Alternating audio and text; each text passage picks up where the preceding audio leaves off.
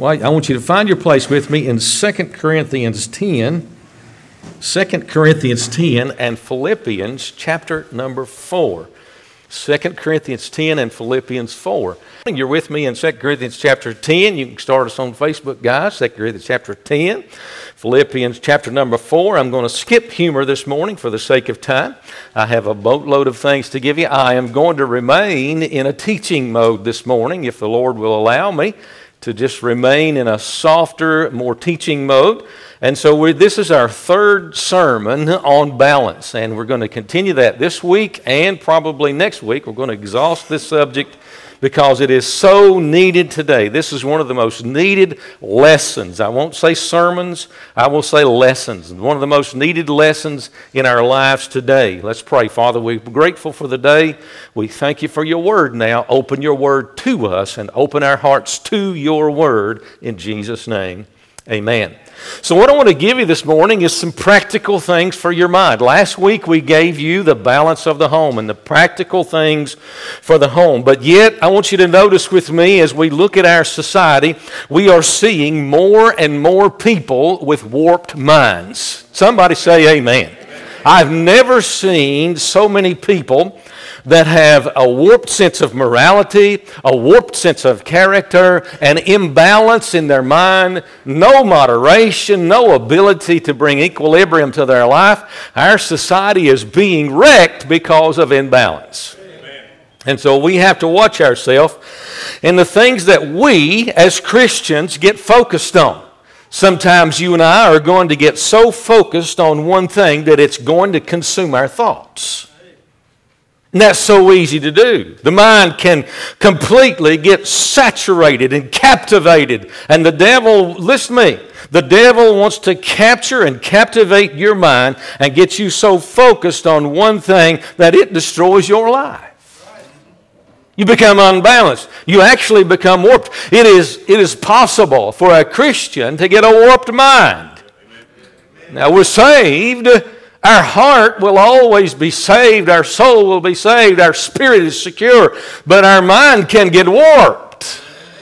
And so we better be careful that our thought line is maintained because the devil loves to misconstrue and misconform and disinform our minds. The mind, listen, so our mind can get focused on one thing and become unbalanced. But then my mind oftentimes runs so many directions that I get imbalanced.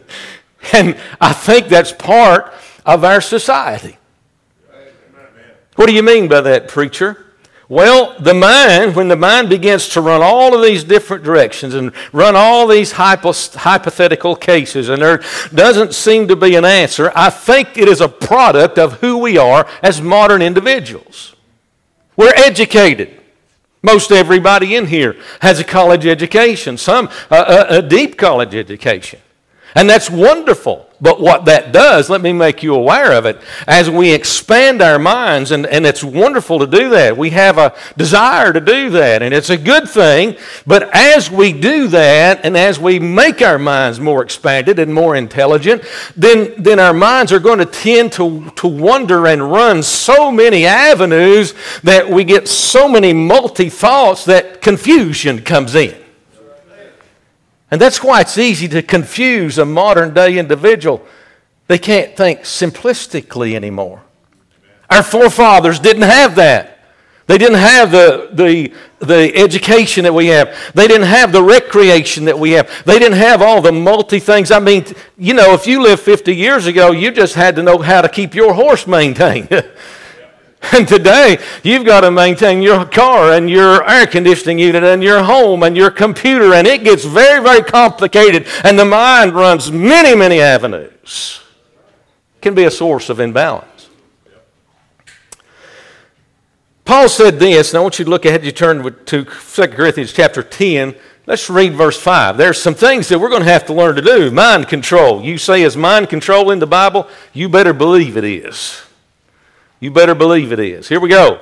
2 Corinthians 10:5. The Bible says this, Paul, Casting down imaginations. Underline that word. I'm going to give you the definition of that word, the Hebrew word for that in just a moment. Casting down imaginations and every high thing that exalteth itself against the knowledge of God, and bringing into captivity, notice that word, underline that word, every thought to the obedience of Christ. That means I have to capture some thoughts. Every thought, the Bible says. Captivate, capture, pull down, grab hold of every thought and bring it to Jesus Christ.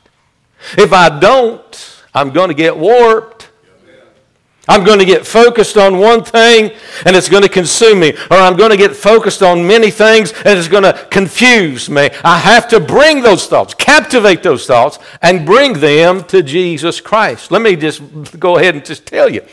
That kind of mind is a healthy mind. It's a healthy mind. A creative mind is a healthy mind. Amen. An intelligent mind is a healthy mind. But the healthy, intelligent, creative mind can run away with you. Our modern lifestyles calls it. The Bible calls these things imaginations. Imaginations. I'll give you the Greek word in just a minute. Imaginations, thoughts, thought patterns, logistics, reasoning, ration. The mind can run away with it. Sometimes, I don't know about you, but sometimes my mind can paint a horror story. The theater of my mind can turn so dark. I mean, you turn on the news and they tell us where Russia is and Putin is and the threat of nuclear war, and my mind sees mushroom clouds in Nashville, Tennessee. I mean, really? Don't yours? The mind has to be controlled. The theater of my mind can be entertaining, but it can beguile me as the serpent beguiled Eve. It can completely divert my attention. The Bible, talking about this thing about imaginations, Paul mentions vain imaginations in Romans chapter 1. Solomon mentions wicked imaginations in Proverbs chapter 6, along with all the other things that God hates. God hates wicked imaginations. Let me tell you where we are in our modern society. There is so much pornography, there is so much sexual sin, there is so much other sin abounding that vain and wicked imaginations can get so far away from people that they destroy their lives.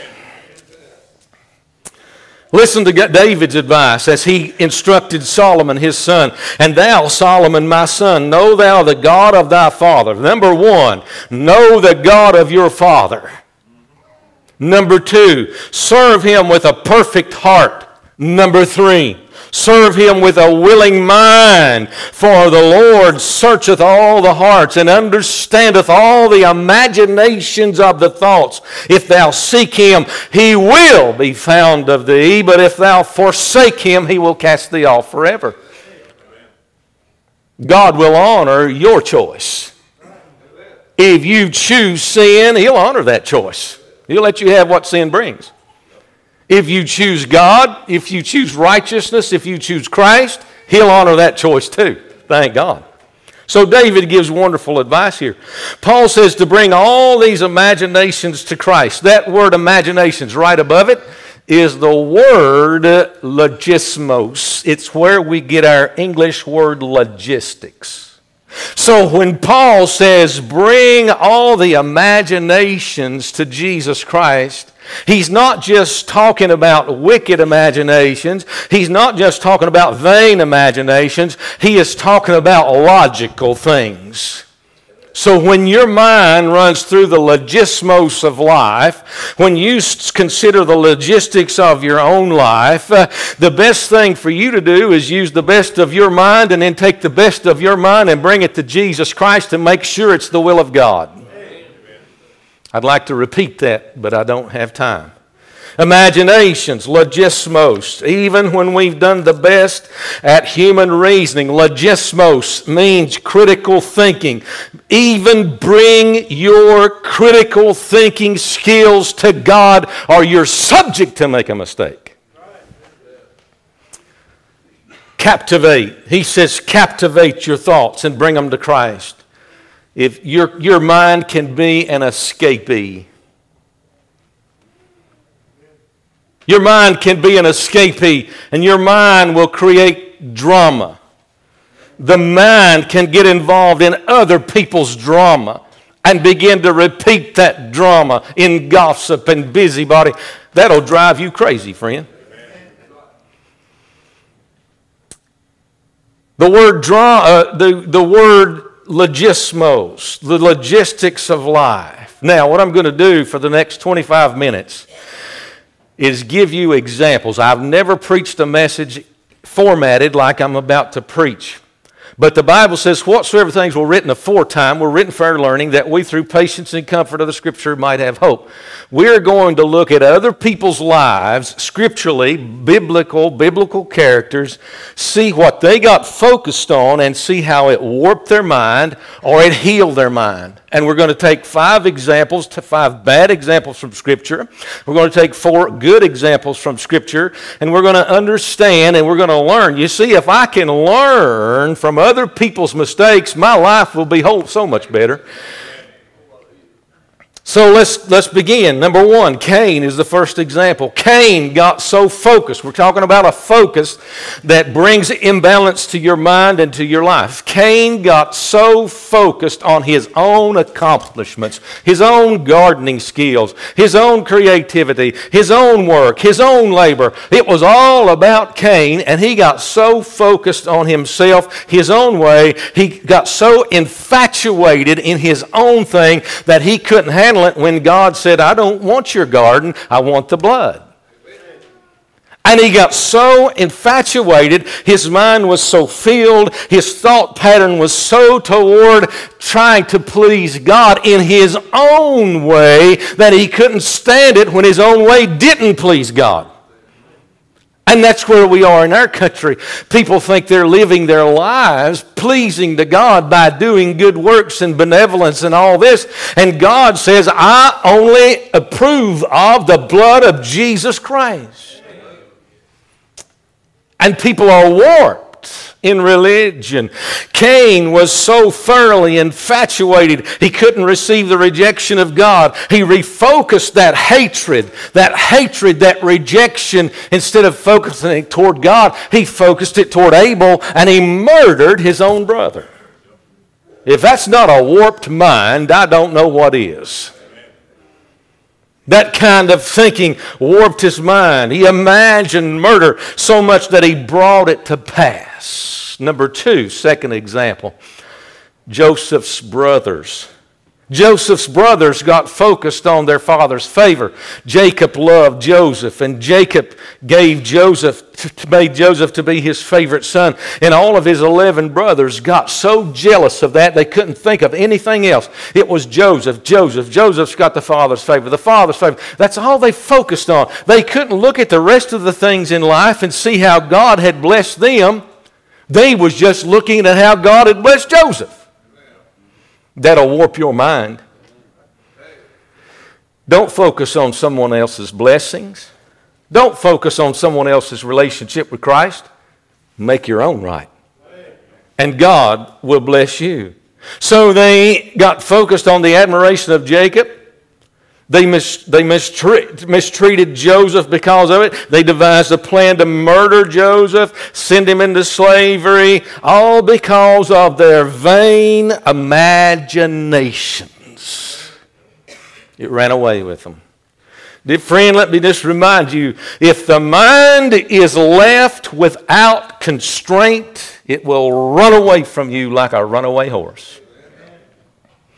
Your mind can become distorted and twisted until it becomes self-destructive to yourself and to others. Now let's read Philippians chapter 4, verse number 8. Very familiar passage of Scripture, but one that we so need. Preacher, how do I balance my mind? My mind does run horror stories sometimes. My mind does get jealous. My mind does get focused on one thing. My mind does run many avenues.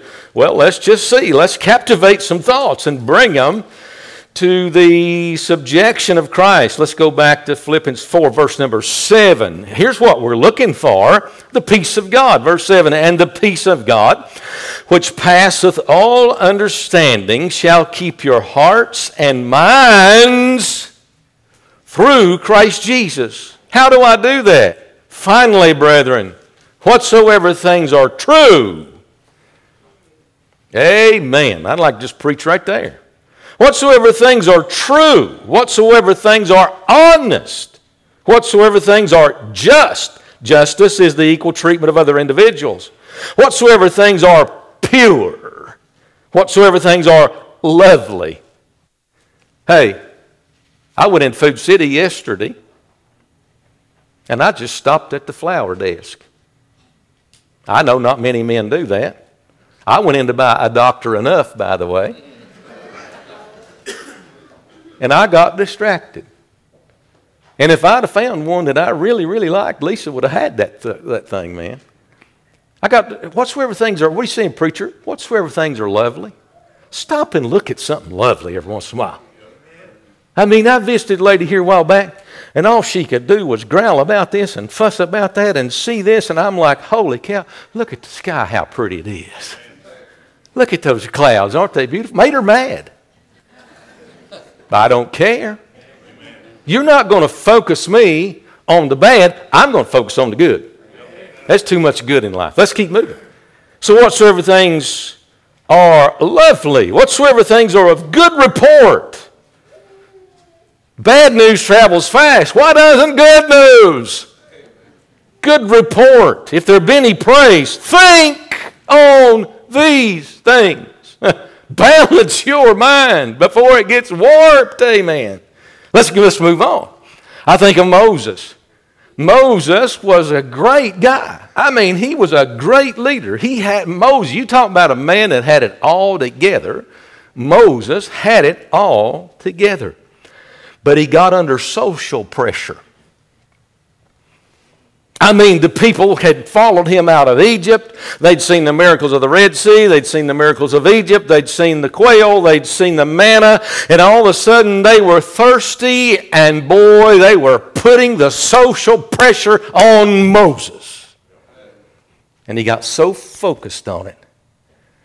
And God said, I got a cure for that, Moses. I want you to take your rod out there and just hit that rock. You mean, Lord, I just hit that rock? Well, I've performed how many miracles before? You think this is going to be any different?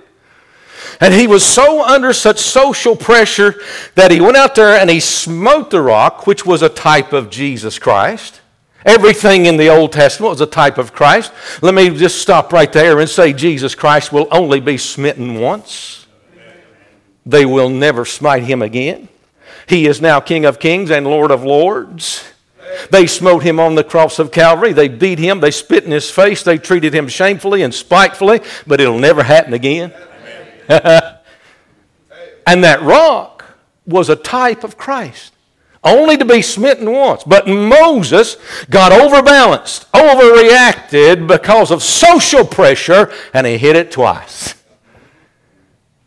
You say that was not a real bad infraction. Yes, it was, because it was a type of the perfection of Jesus Christ. And God punished Moses pretty severely for one mistake. Now, let me just stop right there. If you're not careful, you'll fall in with social pressure.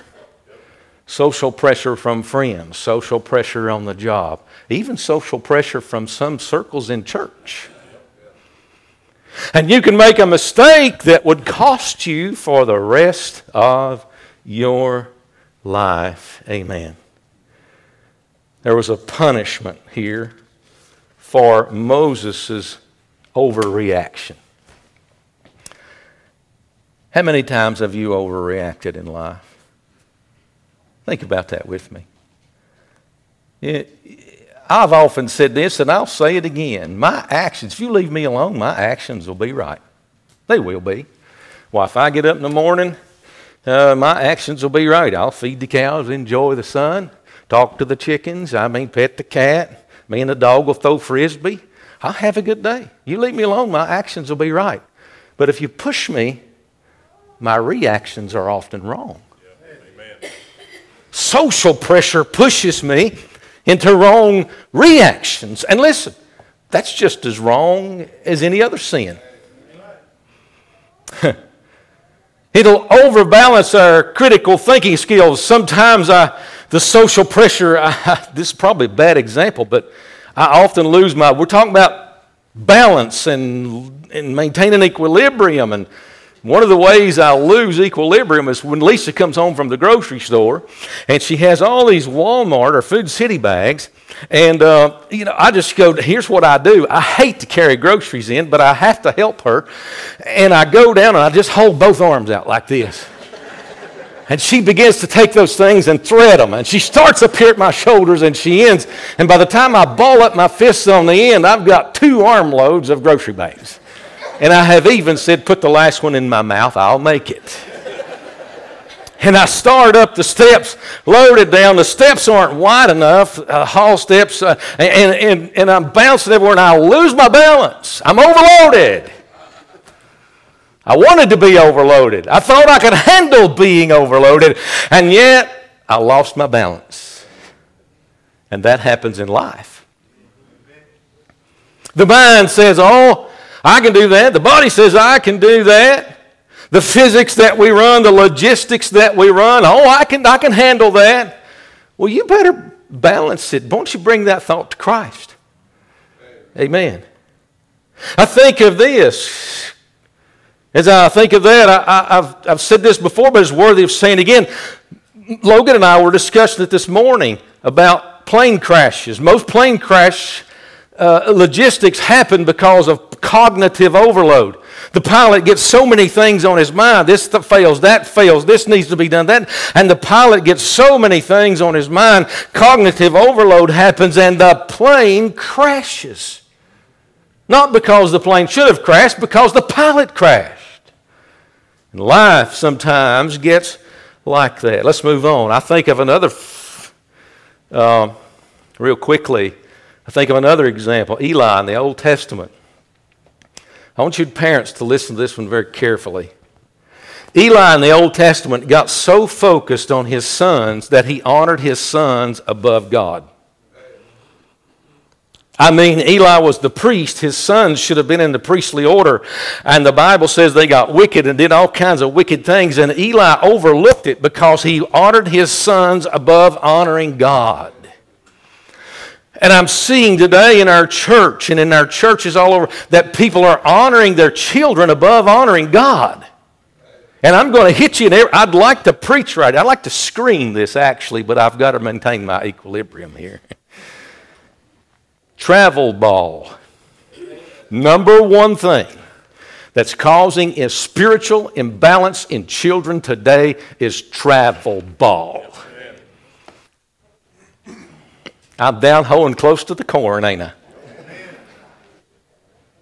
The devil has taken more kids out of the house of God and put them on the ball field and destroyed their life than you can count. You honor God. Eli honored his sons above God. You honor God above your children, and God will raise your children. Let me say that again. If you honor God above your children, God will raise your children. Oh boy, it gets quiet when you preach like that. Well, I can't stick there. I will one of these days. Parents honor their children. They want to go to church because Junior wants to go to church down there where they have Mountain Dew and theatrics and a great youth program and all stuff. Go to church where God wants you to go to church. Go to church where you can hear the Word of God, where your children will be instructed. He will bless. Amen. We had better get in the place where God wants us and honor Him. I think of David. I got to hurry. I think of David. David, and I hate to bring out his sin, but the Bible brings out his sin. God loved David, and David loved God, and David was a man after God's own heart, but David had 8 wives. That's enough for a wife for every day of the week and 2 on Sundays. I think it's 7 too many according to Scriptures. And the Bible bears out. Somebody said that's the worst part. That's having 8 mother-in-laws. Mama, I'm not shooting that at you. David got focused on one more woman, Bathsheba. And she was beautiful, and she was naked, and he looks at her, and he forgets all that he already has. Do you know how many times that has been repeated and repeated and repeated in this country because of pornography and the nakedness that we see on the streets? One more, just one more experience, one more. You know what drugs is? One more experience. I want to quit. I'm so hooked. I'm so addicted. It's destroying my life. It's destroying my family. I heard that this very week, but I'm addicted. One more experience. That's what was wrong with David. One more experience. My goodness. The imagination of David's heart ran away with him. He began to, we're talking about vain imaginations to start with, and then wicked imaginations, that logismos, and he began to run away, and David began to plot and plan how he could have Uriah killed. David committed murder and homicide to have a man killed because he couldn't stop his focus. That's a warped mind. I don't care if it was King David, and he was a man after God's own heart. And by the way, God forgave him, and David one day will sit on the throne of Jesus Christ, and God's a forgiving God. But look at the pain and suffering it caused. David, wicked imaginations, vain imaginations. I've got 10 minutes to give you 4 good examples. I think of Abraham, who kept his focus. Every time you open the pages with Abraham, the father of the faithful, he's walking with God. He's building altars. Abraham is so focused on the things of God, this world can't warp him. I mean, yes, he made a few mistakes. He forgot a time or two to captivate all his thoughts and bring them to God. He didn't do that a couple of times, but my goodness, mostly he was focused on God. And I think about him as he and Lot came to look over the well-watered plain of Jordan, and Abraham made the right choice, and Lot made the wrong choice, and Lot went down into Sodom. And guess what happened in Sodom? Lot got his mind warped. And when we compare the two, here's Abraham walking with God. It's balancing him out. It's bringing moderation to him. It's bringing the blessings of God. And then we look at Lot over here, and all that stuff that's going on in Sodom has warped his mind so bad that he tried to offer his daughters to that crowd, to let them have his daughters to keep them from raping men. You get warped in a situation like that, dear friend. David or Abraham and Lot. May I say to you that I'd rather be living, when we look at the two, let's look at the two real quickly.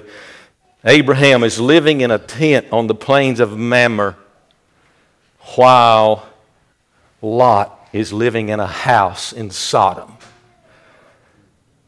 The choice I make this morning, I'd rather be living like the Bible says Abraham was in his tent in the heat of the day. I'd rather be in a tent in the will of God than in a mansion in Sodom. The Sodomites don't have any real estate that I want. Praise God. Then we find Daniel. Daniel kept his mind filled with the things of God. We see him every time we open the Bible. He's reading, he's studying scriptures. He becomes the epitome of wisdom and spiritual balance. But Daniel was in a very unbalanced situation.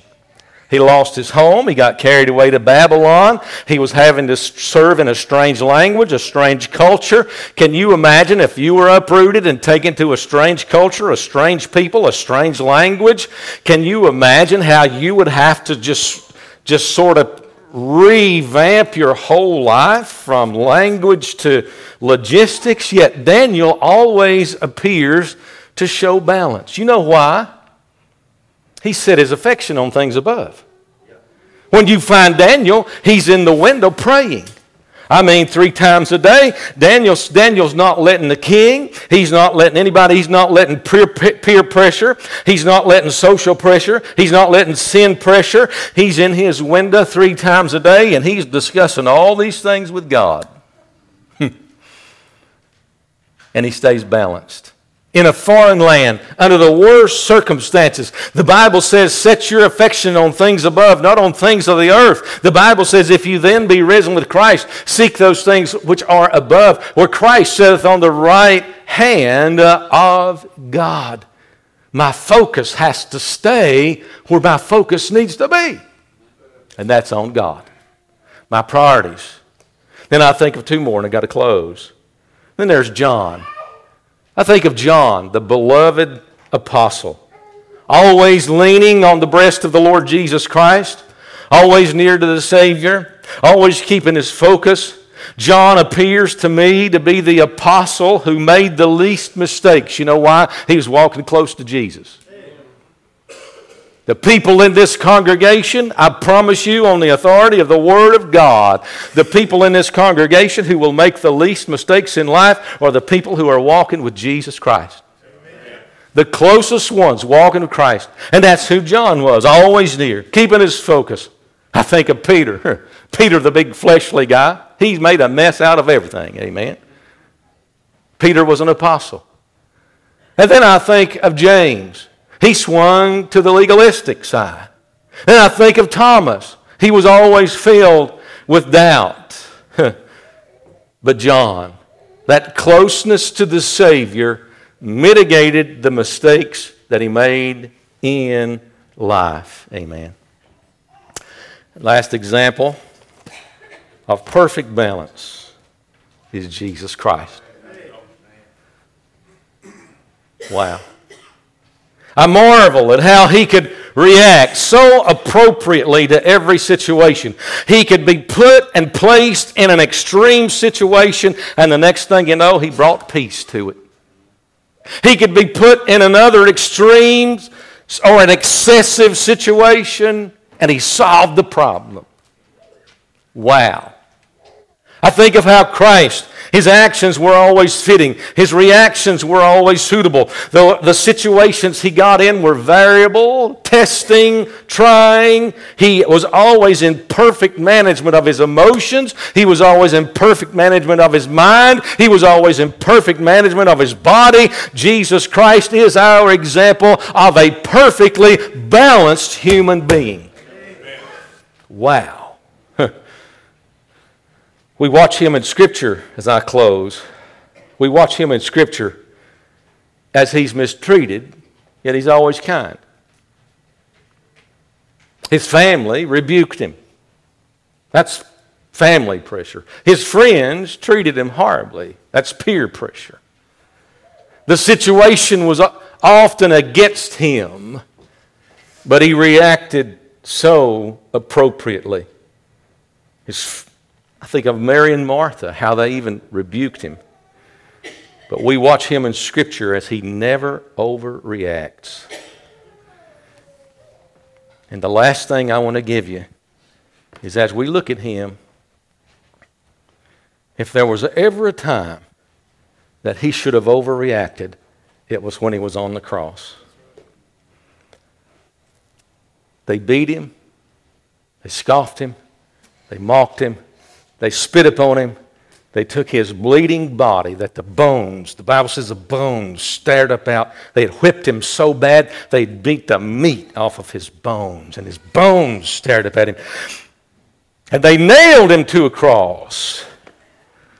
And the Bible says that he could have called at that instance, he could have called 12 legions of angels 12 legions, 172,000 angels at his disposal, and all he's got to do is say the word. And that he's the right reaction would be pop your hands off them nails and say, this is done. And that's how most of us would have reacted. But he didn't, because he had to die for me and you. He had to die for sin. So his overreaction had to be, even his reaction, not his overreaction. His action had to be in humility and moderation, or you and I wouldn't even be here. You and I ought to be like our Savior.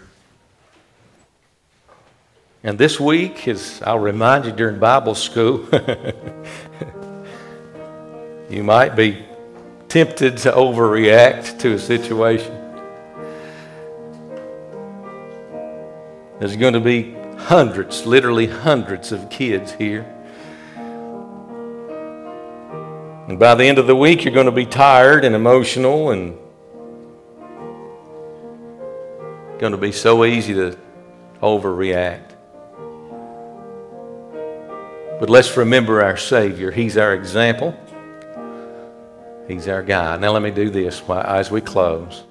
If there would be one here that's lost, you don't know Christ, I realize I've preached to Christians this morning, but I want to ask you, do you know Christ? Has the devil warped your mind and warped your life? There's only one way out of that. You say, oh, I can reform. Well, that'll just warp you the other way. You need Jesus. And I want to invite you this morning, if you're lost, to come to Jesus Christ. I'm not going to hold the invitation. I'm not going to come back and pull you out of your seat. But I want you to give your life to Christ this morning. You realize that He was the only perfect individual, that He died for your sin. I want to give you that opportunity. Then, Christian, while we wait just a minute, where are you at in your life? What's got a hold of you? What's got you focused?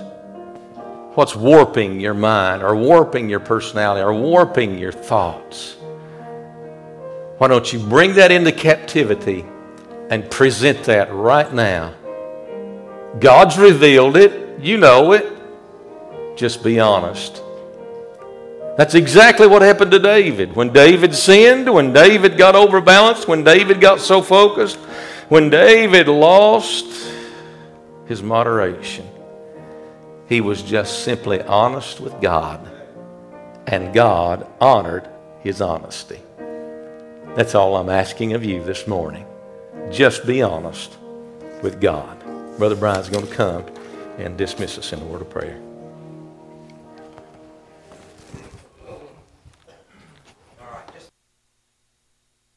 Dear Heavenly Father, Lord, as we just close the service this morning, Lord, my first prayer is this. If there be one here this morning that doesn't know He's their personal Lord and Savior, they have a hope so, think so, maybe so salvation, Lord, that today would be the day that they would get that nailed down and settled in their heart and life, Lord. So, Lord, I just pray that if there be one here this morning that's not saved, You wouldn't let them leave this place until they get that settled this morning, Lord. And for us as Christians, Lord, as we walk out of these doors this morning, Lord, may we just simply put a smile on our face, say it's been good to be in your house today, Lord. I thank You for this series of messages we've heard on balance, Lord, and I pray that we would be more than hearers of the word, but we would be doers of the word, Lord. Let our life be an example to others, Lord, of what Christian balance looks like, Lord. Lord, I just pray for our week ahead for Bible school, Lord. I just pray that You just be with each of us, Lord. Just allow us to make it a commitment and a priority to either be here or be in prayer for what You desire to do in this week ahead, Lord. Lord, I pray for that one that will be here this next week, Lord, that doesn't know You, that's not saved, Lord, that even right now You begin to draw that person to Yourself, Lord. And Lord, at the end of the week, may we just glory in what You've done through this week of Bible school, Lord. We just thank You and praise You for all You do. And we pray these things in Jesus' name. Amen.